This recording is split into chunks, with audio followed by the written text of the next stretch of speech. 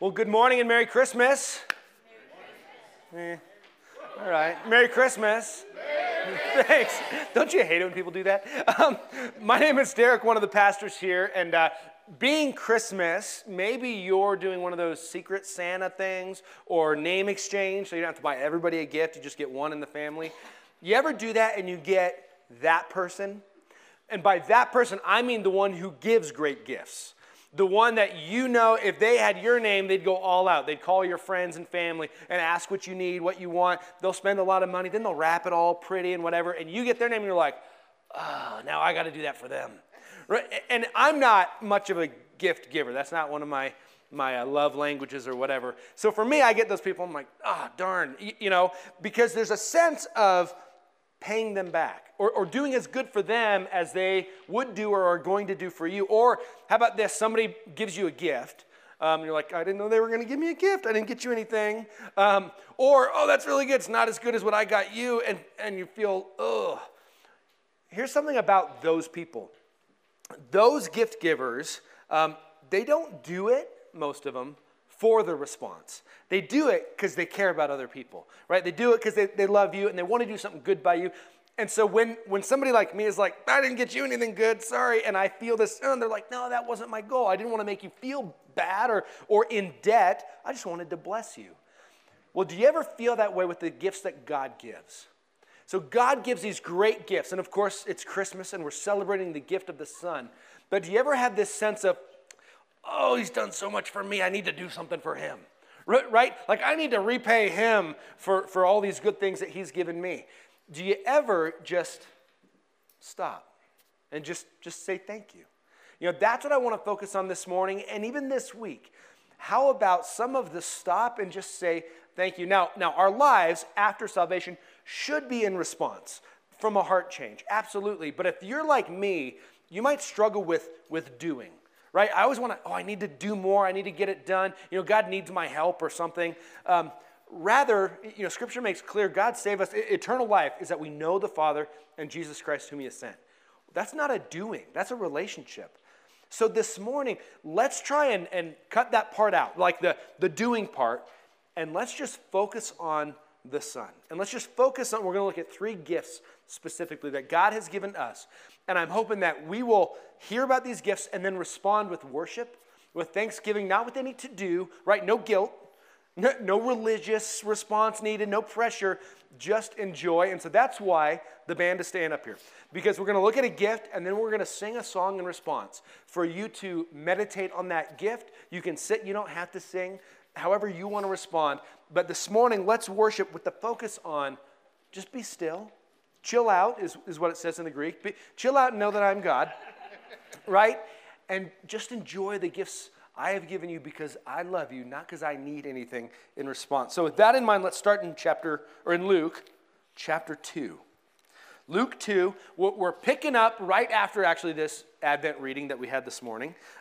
So again, you can just listen if you want, or if you want to look it up and you don't know where Luke is, it's about there in your Bible, or the table of contents is your friend. But Luke chapter 2, starting in verse 1, and I want you to have this picture in your mind as we read and go through these. The manger scene. We don't have a nativity scene set up this year. We forgot or lost it. But whenever we've set those up before, maybe yours are like mine, every time I walk by, the shepherds are always still on their knees. Like they don't even change. They just have this posture all Christmas season on their knees before Jesus. Let's try and have that posture, right? Just staying in this posture of worship as we look at what God has done. Luke 2, starting in verse 1. In those days, a decree went out from Caesar Augustus that all the world should be registered. This was the first registration when Quirinius was governor of Syria. And all went to be registered, each to his own town. And Joseph also went up from Galilee, from the town of Nazareth to Judea, to the city of David, which is called Bethlehem, because he was of the house and lineage of David, to be registered with Mary, his betrothed, who was with child. And while they were there, the time came for her to give birth. And she gave birth to her firstborn son, and wrapped him in swaddling clothes, and laid him in a manger, because there was no place for them in the inn. And in the same region, there were shepherds out in the field, keeping watch over their flock by night. And an angel of the Lord appeared to them, and the glory of the Lord shone around them, and they were filled with great fear. And the angel said to them, "Fear not, for behold, I bring you good news of great joy that will be for all the people. For unto you is born this day in the city of David a Savior, who is Christ the Lord. And this will be a sign for you. You will find a baby wrapped in swaddling clothes and lying in a manger." And suddenly there was with the angel a multitude of the heavenly host praising God and saying, "Glory to God in the highest, and on earth peace among those with whom he is pleased." When the angels went away from them into heaven, the shepherds said to one another, "Let us go over to Bethlehem and see this thing that has happened, which the Lord has made known to us." And they went with haste, and they found Mary and Joseph and the baby lying in a manger. And when they saw it, they made known the saying that had been told to them concerning this child. And all who heard it wondered at what the shepherds told them. But Mary treasured up all these things, pondering them in her heart. And the shepherds returned, glorifying and praising God for all they had heard and seen, as it had been told them. And at the end of 8 days, when he was circumcised, he was called Jesus, the name given by the angel before he was conceived in the womb. Now here's this first gift, the gift of a Savior. Right? You look at verse 11. "Unto you is born to this day in the city of David a Savior, who is Christ the Lord." You know, we've been studying the book of Romans, and that's what we've been looking at, is that we are saved by faith alone in Christ alone. Why? Because we needed a Savior. We are born apart from God. Right? We are born in sin because our parents sinned. We have chosen to sin. We are separated. God is just and right when he says, "I have no relationship with you, and you're destined for eternity apart from me." But because he loved us, he sent his son as a Savior. Jesus came in flesh at a moment in time, at just the right time. We talked about last week, at just the right time, right? Jesus came. God took on flesh so that he eventually could be our Savior. He could die on the cross. Your sin, and you know it, deserves death. My sin, I deserve death and separation from God. But because of Jesus, that's not what I get. Because of Jesus, I'm saved. And I get grace, and I get love, and I get eternity. John 3:16. "For God so loved the world that he gave his only Son, that whoever believes in him will not perish but have eternal life." Have you thought about that? The Savior. When Jesus went to the cross, the Bible uses a lot of words, right? Big ones: atonement, propitiation, redemption, all this stuff. Well, in all of that, there's this idea of a debt that needs to be paid. And Scripture makes very clear that without the shedding of blood, there can be no forgiveness of sins. And so our sin has earned a debt that we can't pay. Have you ever had a debt that you couldn't pay and you got bailed out? 15 years ago, we had just started a business, and so we hadn't thought of the whole insurance thing yet. And we had this kid named Kayla. And so we're in the hospital, and out comes Kayla, and Callie's recuperating, and then they pull me aside, and they're like, "And here's your bill," right? Maybe you've been there. And I look at them like, okay. They said, time out. You can save 20% if you pay right now. So the bill's still like 10 grand, but that's a lot less than, I think it was 15 or something like that. So do the math. Anyway, a big discount. I'm like, "Well, do you take Visa?" They're like, "We absolutely do," right? Yeah, I mean, they were so sweet. So we go home with Kayla and a little bit of debt on her. Now, I don't know if we didn't pay it, would they recollect? I'm not, or repossess.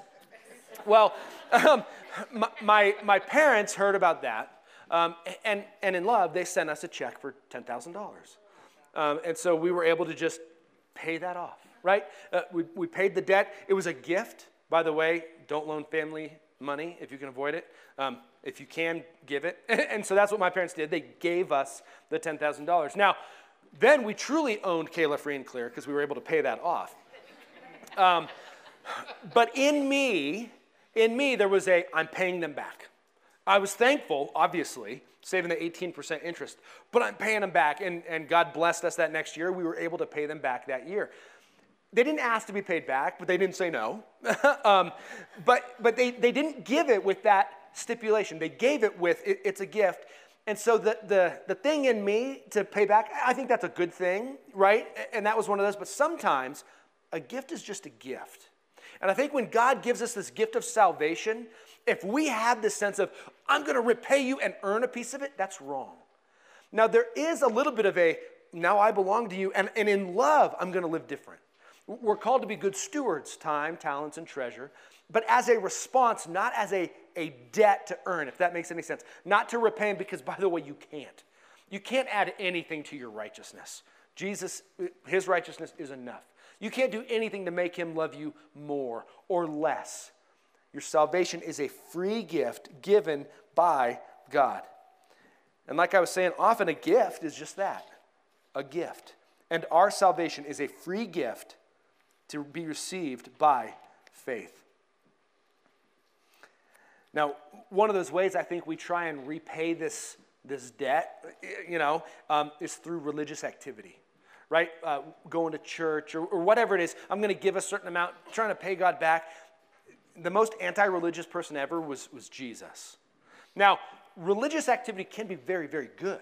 You read through all the scripture, there's a lot of religious activity God calls his people to do, but we do it in a heart of love in the relationship response, not I'm repaying some of my debt by this religious activity. And so as we move into this song, I want you to just ponder. Picture Mary, when she heard those things, she just pondered those things in her heart. Everybody else was like, I wonder. But Mary, there's just pictures. She pondered, she dwelt on it, she thought about that. As we sing this, just think about the fact that you are saved, it's fully free, and just say thank you. When I was in high school, 17, 18, during the summers, I got a chance to go to Russia for 2 weeks each summer, and we did camps for Russian orphans. And it was like, a legitimate orphanage. So when you think like old-fashioned American orphanage, that's the way they still are. And so these orphanages would bring all their kids to this camp location. And it truly was, dozens of kids with 2 adults trying to take care of all of them, kind of a unique experience. But what came out of that was some of those in our church really got a heart for these kids, and so some of them were adopted and brought over to the States and brought into families. But what I noticed pretty across the board was those who were older, because some of these were 11, 12, 13 years old when they got adopted. Those who were older when they got adopted really had a hard time being part of the family. And it makes sense. In the orphanage, they really did. They shared clothes. So you fought for the clothes, right? You had to fight for it. The first one to get to the food gets the most food. And so some of these kids came over and they keep getting suspended from school, from fighting in the school. It's just what they knew. Or I've seen it in the States, those kids who were living on the street and then they ended up getting adopted, and afterward they want to go back to the street. And it's one of those, like, I just don't get it, but they had trouble being part of a family, right? And I think we can struggle with that too, because here's the second gift that we have, the gift of adoption. We have been adopted into God's family. Not only are we saved, but we're adopted, and we might have this feeling of like, ooh, I don't really deserve to be adopted. Or I'm adopted, but I'm that one. I'm the Harry Potter under the stairs, right? And I should be getting up and making the eggs for the rest of the family. Kind of the black sheep, the one a little bit on the outside. But yet our adoption, as we see it biblically, is a full, complete adoption. And we might want to go back to the street, and we're going to continue in Romans, seeing our tendency to step away. But guess what? God is the perfect Father, right? And so this gift of adoption isn't based on anything you do. Ephesians 1, I'm going to read verses 3 through 14. Says this: Blessed be the God and Father of our Lord Jesus Christ, who has blessed us in Christ with every spiritual blessing in the heavenly places, even as he chose us in him before the foundation of the world, that we should be holy and blameless before him. In love, he predestined us for adoption as sons through Jesus Christ, according to the purpose of his will, to the praise of his glorious grace, with which he has blessed us in the beloved. In him we have redemption through his blood, the forgiveness of our trespasses, according to the riches of his grace, which he lavished upon us in all wisdom and insight, making known to us the mystery of his will, according to his purpose, which he set forth in Christ, as a plan for the fullness of time, to unite all things in him, things in heaven and things on earth. In him we have obtained an inheritance, having been predestined according to the purpose of him who works all things according to the counsel of his will, so that we who were the first to hope in Christ might be to the praise of his glory. In him you also, when you heard the word of truth, the gospel of your salvation, and believed in him, were sealed with the promised Holy Spirit, who is the guarantee of our inheritance until we acquire possession of it, to the praise of his glory. What do we see there? Adopted. We are adopted. Verse 5. He predestined us for adoption as sons. Now, don't be confused by the sons. That's sons and daughters, right? That's what, you can say mankind. That refers to men and women. So this isn't just men. But we are adopted as sons and daughters, predestined before the beginning of time. That means that God, before he made Adam and Eve, right, while he was still working on the goats, had you in mind. Before Adam and Eve, before sin happened, he knew sin was going to happen, and he knew you were going to exist, and he chose you to be part of his family. He didn't wait for you to be kind of good. He didn't look for your potential and then choose you. Praise God. For me, I just look at this. God knew me, and he knew all of the junk in here that I hide from all of you. He knew that, and he's like, my son, I choose him. Not because of anything special, but because of his love. Again, received by faith in Jesus, his death and resurrection. But we are adopted. Perfect adoption. That's why the Bible often calls us brothers and sisters of Christ. It calls Jesus the firstborn. Now, we sing songs here talking about some of these doctrines of our faith that we need to understand and believe. One is the virgin birth. Mary was actually a virgin. She wasn't kind of a virgin, like she was a virgin. The Holy Spirit truly did conceive in her Jesus, the second member of the Trinity. So that's the other thing we believe as Jesus followers is the Trinity. One God, three persons. Father, Son, and Holy Spirit. Good luck understanding that. We'll try. They've tried for 2,000 years. But God in three persons, and that second one is called the Son because he truly is the Son of the Father, conceived in Mary and born in a human body. But he's also fully God. And as brothers and sisters, right, the Son, these verses in Ephesians talk about an inheritance, meaning we have an equal inheritance, an equal portion. There's scriptures that talk about, and you can argue if it's literal or not, but of a mansion that we're going to be in. And so you got a room in God's house. Whether that's physical or symbolic, it's true. And the point of that is we got the same size room. There's not going to be like this really good religious person that gets a suite. And you get the cupboard under the stairs. No, we get equal inheritance. Callie and I have a little bit of an understanding with this. When we got married, she had a son who was 4. And I was never able to legally adopt him, but I adopted him. He's my son. He's always been my son. He's an equal son. When we have meals, he gets an equal portion of the food, sometimes more, because he's a boy, and now he's 20, I don't know, old, 2, 3. But he's my son. He took my name. I have no other sons, so he is the namesake. I was talking to my dad recently, and he talked about Brendan, as his grandson. And he's like, well, he's our last chance to pass on the name. So I called Brendan. I'm like, hey, you're it, buddy. And he's like, no pressure. But he is, although not blood, it would be technically my adopted son. He is fully mine, has my name, and will have an equal portion of the inheritance. Not because he's special. He's very special. But he didn't earn it. It's just the way it is. And I am so imperfect, right? My love is so perfectly imperfect, yet God's love is perfect. So when God adopts, oh my goodness, a million times better than what I could ever do. His love is perfect. And so when he adopts you, you truly are his son.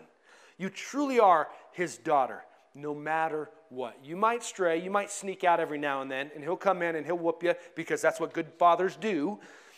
But you still got your room. You are adopted, you are his, he loves you, an equal heir. And as this passage begins in Ephesians 1:3, it says we are blessed with every spiritual blessing. What does a good father do? Good father, good mother. gives every good gift to their kids.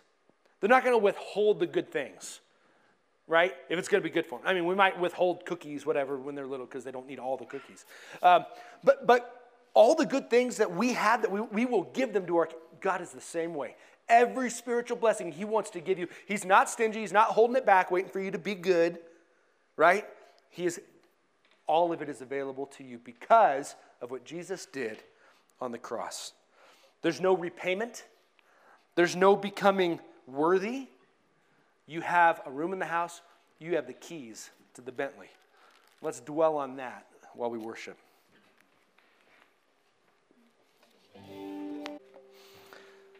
You can have a seat. At Christmas, we're celebrating this gift of a son. When Jesus came, he came God in flesh, fully God, fully human. And the Bible says he tabernacled among us. It's a weird way to say it. But throughout the Old Testament, God wanted to be with his people. And so he was with his people in the tabernacle. He had Moses, when they came out of Egypt, build the tabernacle, a place with the Ark of the Covenant where he could be present with his people. And above it, there was a cloud in the day, fire at night, to show the people, I am with you. And then they built the temple, and his presence moved into the temple. Well, when Jesus came, he came, God in flesh, and was among his people in a very unique way. Well, when he rose from the dead, when he ascended after that, he promised, he said, I'm going to send a helper. I'm going to give you another gift. They said, oh, you're leaving. No, don't go. Take us with you. He said, no, it's good that I go because I'm going to send a helper. And that helper is the Holy Spirit. The Holy Spirit indwells every single believer. So not only are you saved, eternally secure in him, not only are you adopted, brought into his family, but God says, now I want to dwell in you. That never happened before. In the Old Testament, God in the form of the Holy Spirit would come and go. Again, we're talking about the Trinity here. This is the third member of the Trinity, fully God, an equal part in the Godhead. And he would come and go. Samson was one of those. The Holy Spirit could come upon him and he would do some great feat of strength. And then the Holy Spirit would leave. The Holy Spirit could come on David and, for some purpose, and then the Holy Spirit would leave. Now, Christ has sent the Holy Spirit to indwell, and he no longer comes and goes. He stays in us. Romans 8, verse 9 says, you, however, are not in the flesh, but in the Spirit. If, in fact, the Spirit of God dwells in you. Anyone who does not have the Spirit of Christ does not belong to him. But if Christ is in you, although the body is dead because of sin, the Spirit is life because of righteousness. If the Spirit of him who raised Jesus from the dead dwells in you, he who raised Christ Jesus from the dead will also give life to your mortal bodies through his Spirit who dwells in you. The gift of the Holy Spirit. I have heard something over and over the last months. So this year is a little bit ridiculous. By the end of the year, by the end of today, we'll have 36 baptisms. Is that right? 34 baptisms. But I've heard something over and over from those who are getting baptized of, I feel different. Or I just want to show I'm closer to God. They feel his presence. That's the Holy Spirit. This sounds mystical, and it kind of is. But it's absolutely real that God comes to dwell in his people. And so in that, we will have encouragement. We will have love, hope, right? Confidence in times where you wouldn't think it. Our mission statement up there is about this abundant life only possible through an abiding relationship with Jesus. Another way that's said is that we walk in the Spirit. So God has this life over and over. I want to give you this great life as my sons and daughters. And the way he does it is by giving us the Holy Spirit to experience that life. Again, free gift. He doesn't come and go. He comes and he stays. It's almost as though when we're saved, right? We're born again. That's what Nicodemus, after Jesus, when he was doing his ministry, he talked to this Pharisee. He's like, what must I do? He said, you need to be born again. Well, when we're born again, it truly is this picture of new life. And so when we receive the Holy Spirit, it's almost like we take a breath for the first time. And we experience a heart that was stone now becomes flesh and starts to beat, and we feel different. We start loving what God loves. Doesn't mean we don't struggle, by the way. If you're hearing that and you're like, I have some struggles, welcome to the club. But we get the Holy Spirit who will stick with us, who will go with us in this life no matter what, with a new peace and a new joy.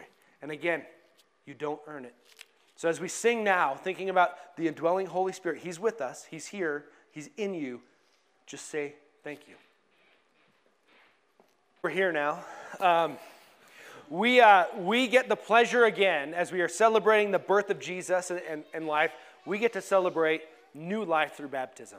And now baptism is a rite, a ritual, however you want to call it, but it's one of those things that we are told to do when we place our faith in Jesus. As you look in the New Testament, there is nowhere where somebody is saved and then they're like, I need to go take a year-long class and then get baptized. They're saved and then they look around for the water, because immediately they are baptized to show that they belong to God. Now, baptism doesn't save, right? But it is part of conversion. There is something unique that does happen with baptism, because we're showing that we are united with Christ, this indwelling Holy Spirit, this new life. And so as we do it, we quote Scripture saying, died with Christ, buried with Christ. And so we go under the water, symbolizing being buried in the grave, and then raised to walk in newness of life. As Jesus came out of the tomb in a new glorified body, we are raised to truly walk in newness of life and dwelt with the Holy Spirit, walking in a new way. And so that's what we're celebrating. So let's start with Bessie. You all right, Bessie? Good to go? Bessie's going to come up here. I got to talk to Bessie this morning. And exciting, and some of our stories this morning are somewhat similar. And just so you know, if you're seeing this, we never require anybody to speak when they come up to get baptized. We understand that the number one fear of most people is a fear of public speaking. So number two is death. And so we never require anybody to speak. And so those this morning have opted out of speaking, but I might share a little bit. And so Bessie is one of those who, she was baptized younger. She was baptized before she knew what it was. It was one of those things where it was more of a ritual, more of just, it's something you do and you're at a certain age and so you're supposed to, rather than I do it. And so she's been a believer a long time, and she confessed her faith a long time ago and has wanted to walk with God and worked on that, but never taken the step. And she said that since about 2010, she's realized, I need to do it, but I'm not sure where to do it. And so she has taken the step to trust us today to enjoy this with her, of her showing everybody that she belongs to Jesus. Although her faith started a long time ago, this step of obedience is happening right now. So if you would, let me help you into this tub here. It's right in front of you. Okay. Now let me have you turn around if that's okay.